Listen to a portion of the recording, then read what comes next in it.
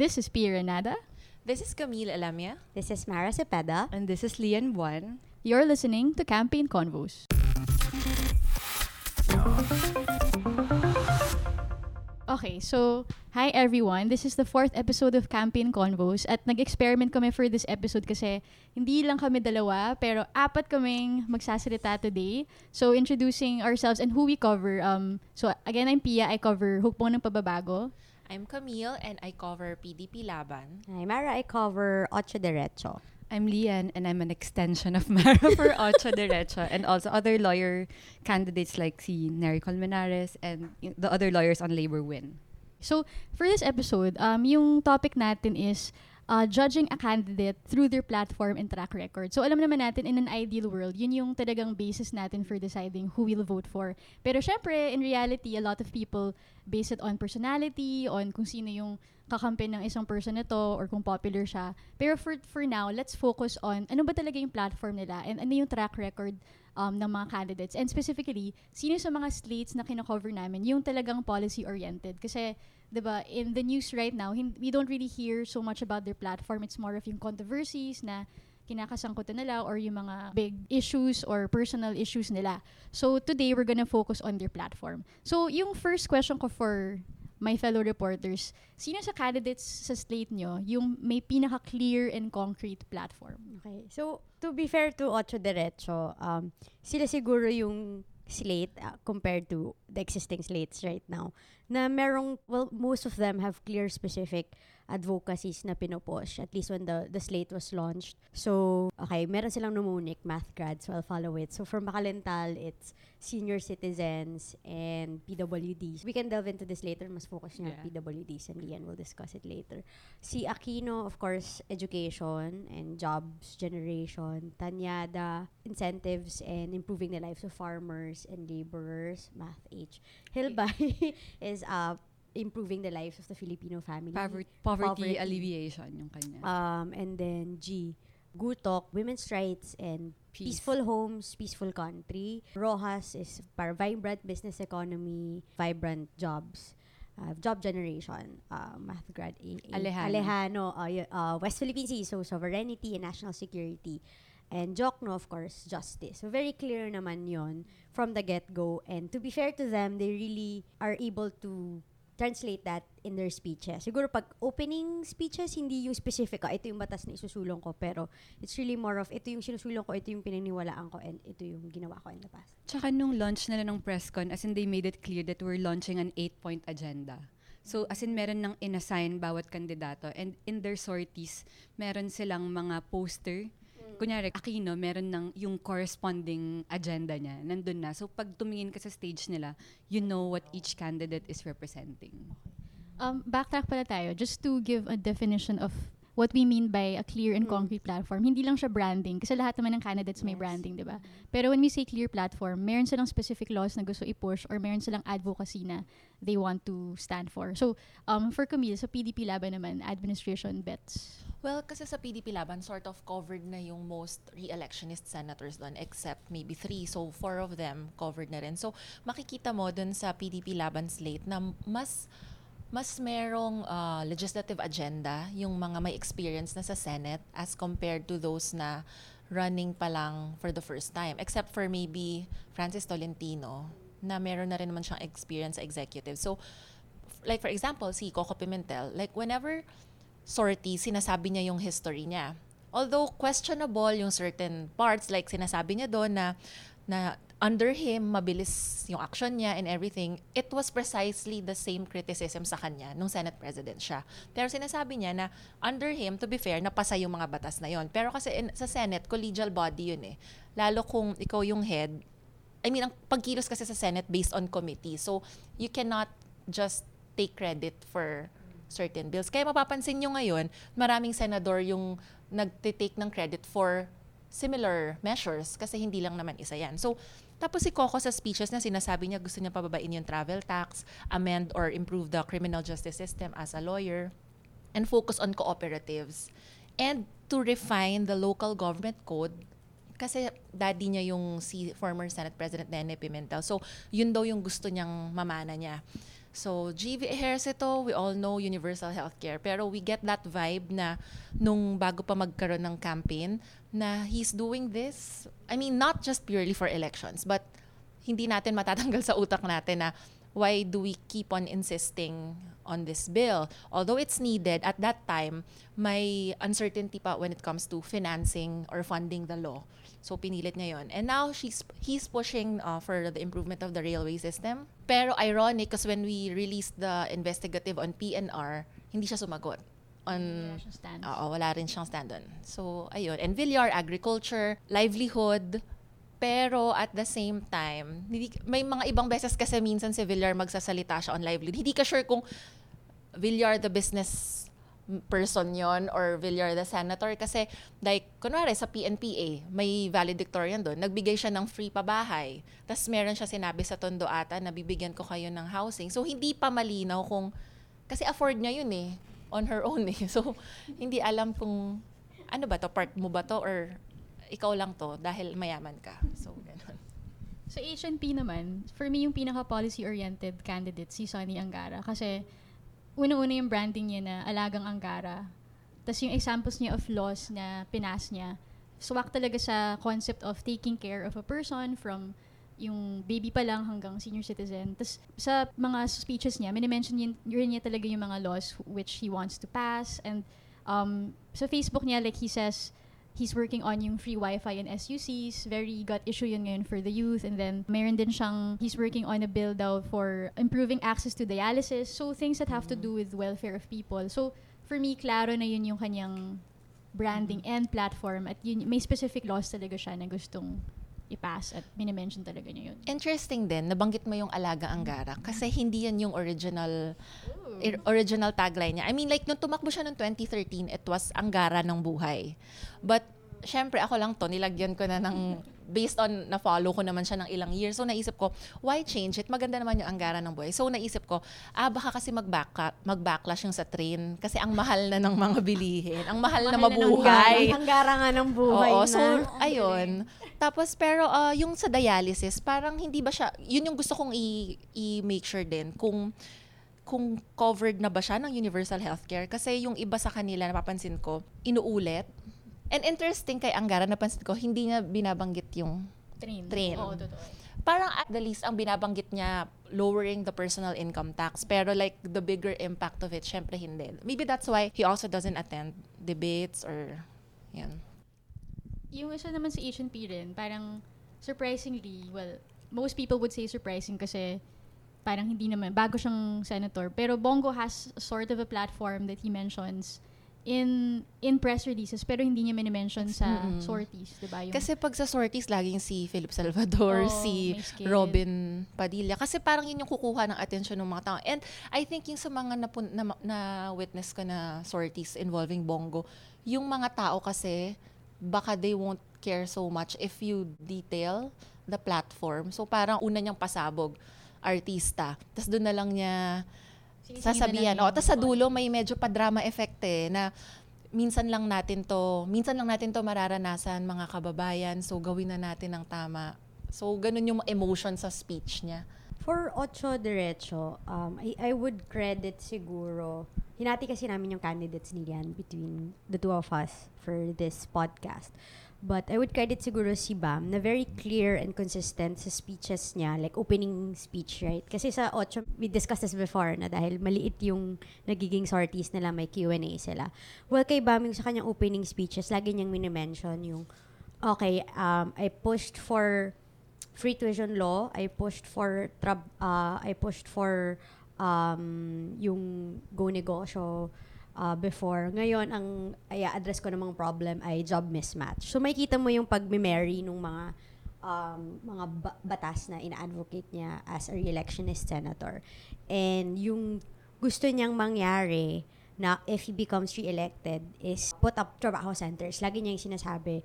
Kasi ang problem, I guess, okay, may libreng education na nga, makagraduate ka ng college, pero it doesn't always happen na may available na jobs para sa'yo pag graduate ka. So, gusto niyang gumawa ng parang trabaho centers, which I guess certain prestigious universities have na parang job placement centers. It essentially will link you to the proper companies, proper industries where you can use your courses. Tapos, he's saying that, the issue of job mismatch nangyayari yan kasi hindi natitrain ng maayos yung teachers. So, hindi rin nila maturuan ng maayos yung estudyante. So, he's pushing for higher teachers' pay, better trainings para sa teachers, kasama na dyan yung training abroad kung meron. So, syempre, the overarching problem of improved classrooms, more classrooms. Si Rojas then, very consistent in a sense that he is always able to mention the bills, the laws that he helped draft in the past when he was senator. So, cheaper medicines law. I mean, I'm out of the 8 candidates, siya yung parang ang galing napapasok niya bigla yung cheaper medicines law, napapasok niya bigla yung call centers. And hanggang ngayon, na ipapasok niya pa rin yung kailangan for he became number 1 senator in 2004 because he was Mr. Palengke. So, naipapasok niya pa rin na bakit napaka-importanteng bantayan yung presyo sa market. Kasi, in a way, it's like a microcosm of the bigger economy. Pag mataas ang bigas mo dyan sa kanto sa market, ibig sabihin may implications yan in the, bigger market sa labas. Alejandro also very consistent. Diba, we know him as a soldier. He's pushing for specific bill na gusto niya is creating the Department of Maritime and Oceanic Affairs because he wants us to assert our sovereignty and our rights over the West Philippine Sea, labanan ng China. And so, parang ito yung sinasabi niya na parang may comprehensive response tayo dun sa pag-i-invade sa territory natin.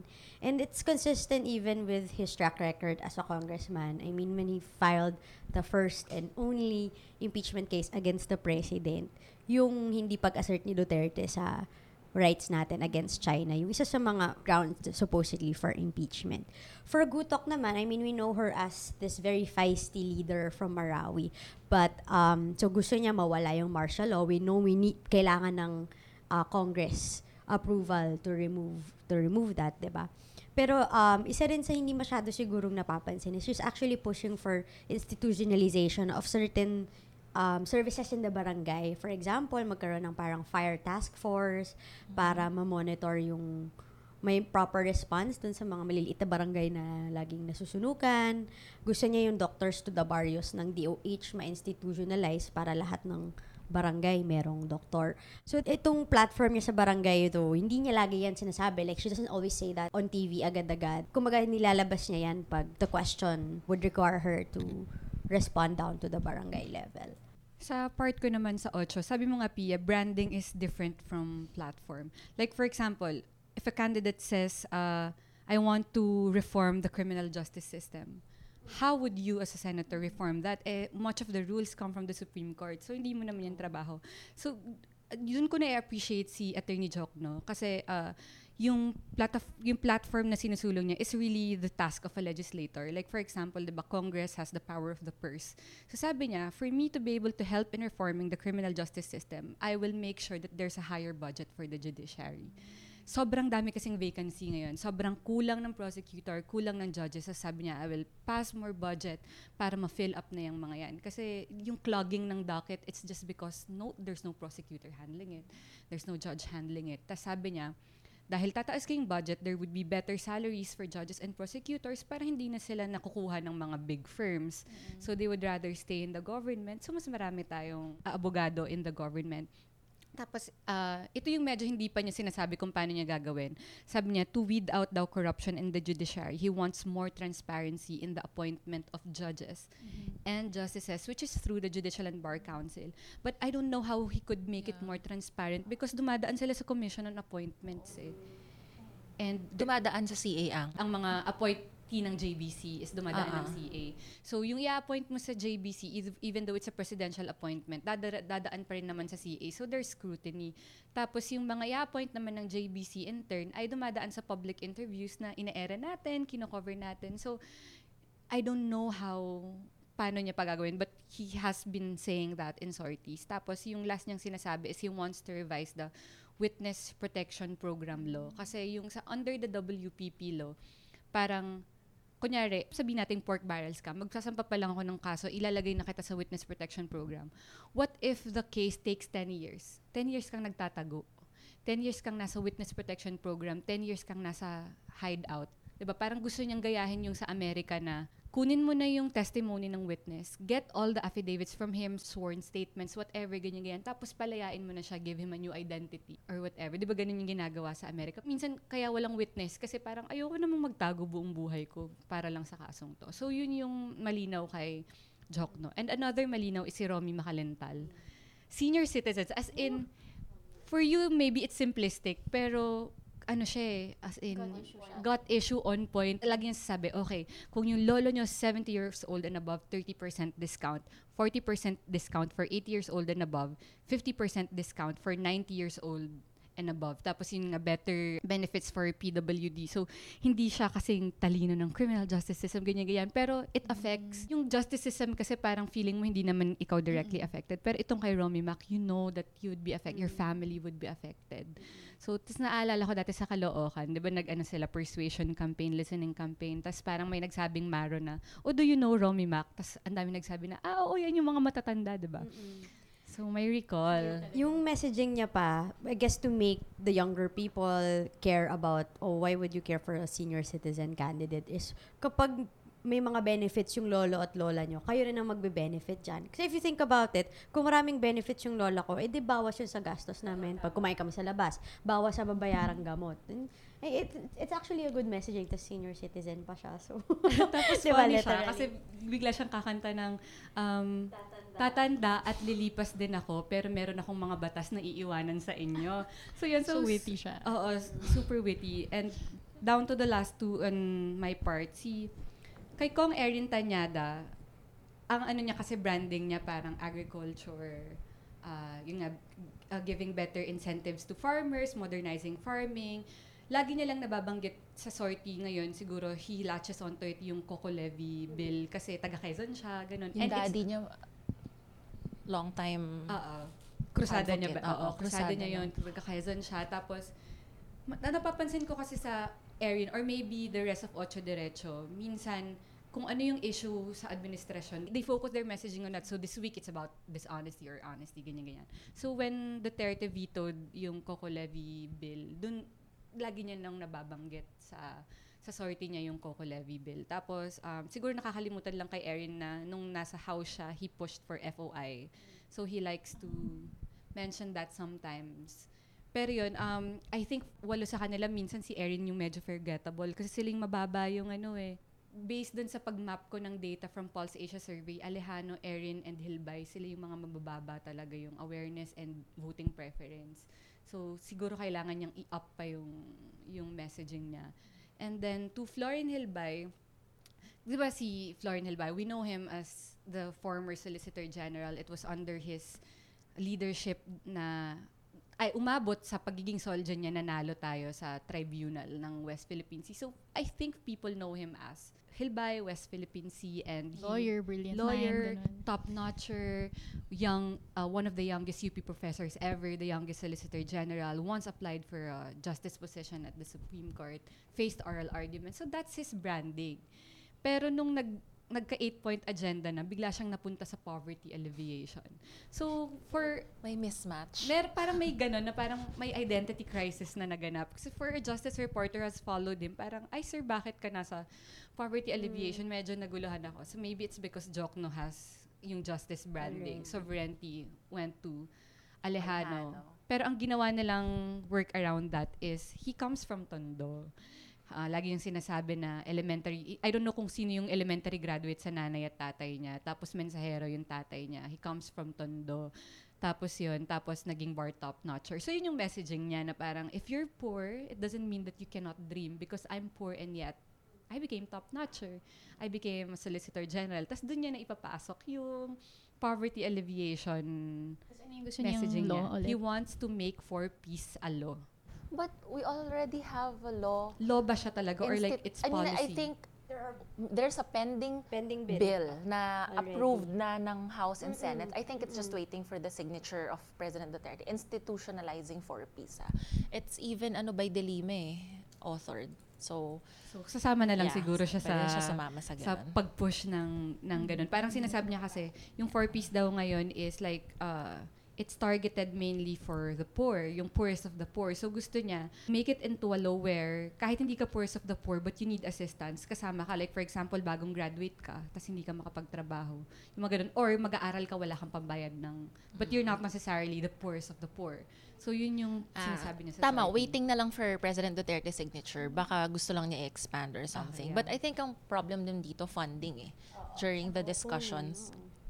So, napansin ko lang kasi it seems that kahit admin versus opposition, kahit may ganong divide, yung platforms nila, lahat sila parang may populist bent din yung iba sa kanila. Kumbaga parang there's not one slate that has a monopoly on populist laws. Kasi for example, like, si Amy Marcos, who is a Duterte ally, tas syempre yung ating pagkakilala sa kanya, daughter ng diktador, tas ano siya, parang one of the elites before from a big family political dynasty. Pero yung kanyang platform naman ay very populist din yung bent. Ano siya, KKK, kain, commute, komunikasyon. So parang yung gusto niya to suspend VAT for 1 year kasi it makes petroleum prices higher. So tas yung sa kain naman, she wants to lower the prices of food, of basic commodities, of rice.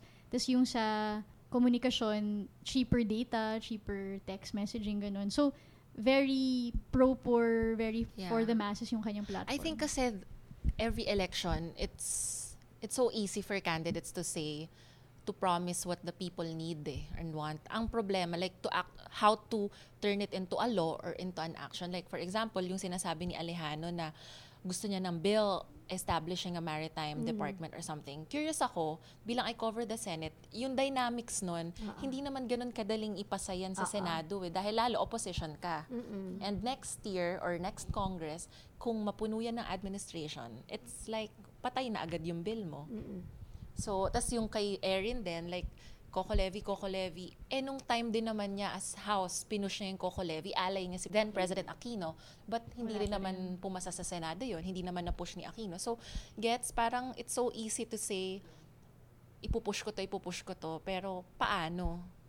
Siguro jumping off from that, i-insert ko na rin si Nery Colmenares, is the candidate of Makabayan. Of course, we know Nery, the leftist congressman. So alam natin, the pro-people talaga yan, like cutting taxes, no to excise tax, no to contractualization, ganyan.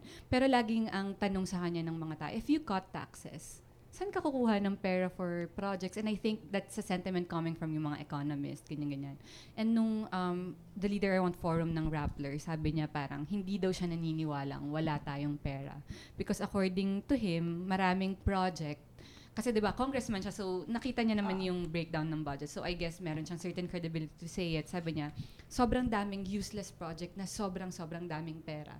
So hindi ako naniniwalang wala tayong perang pagkukunan kapag nagtanggal tayo ng tax.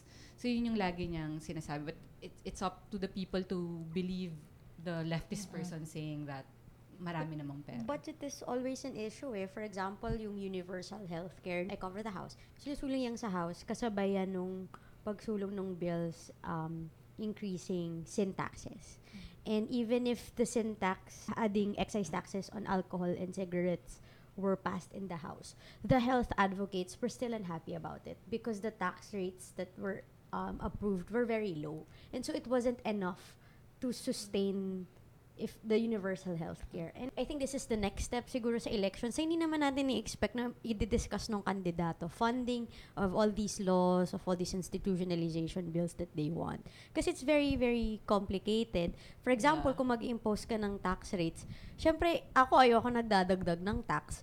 Pero syempre gusto ko rin ng additional services from the government. Systemic siya in a sense that gusto mo ng additional services from the government, but the government cannot exactly do its job properly right now. So how can you trust them to impose additional taxes? So parang ang hirap niya actually.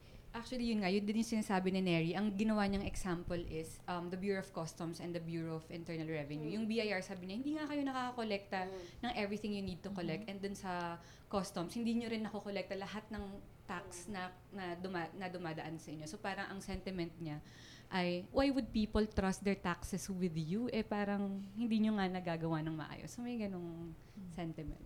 That ends part 1 of episode 4. In part 2, we talk about the independence of senatorial candidates.